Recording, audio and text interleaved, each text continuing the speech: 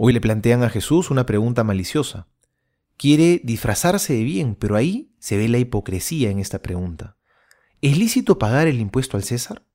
Y Jesús responde con sabiduría, con una de sus frases, quizá de las más famosas. Dad al César lo que es del César, y a Dios lo que es de Dios. Y es verdad, hay que darle al César lo que es del César.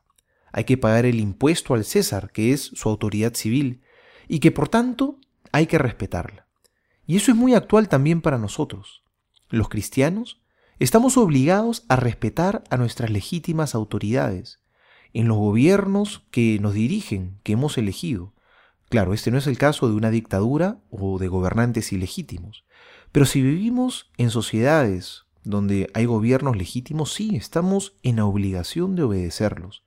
A veces, bajo el supuesto argumento de que todos son unos corruptos, buscamos excusas para no cumplir nuestros deberes con la sociedad.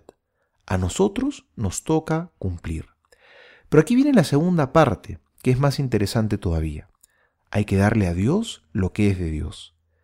Las monedas de esa época tenían grabada la imagen del César. Por eso el César tenía autoridad sobre ellas.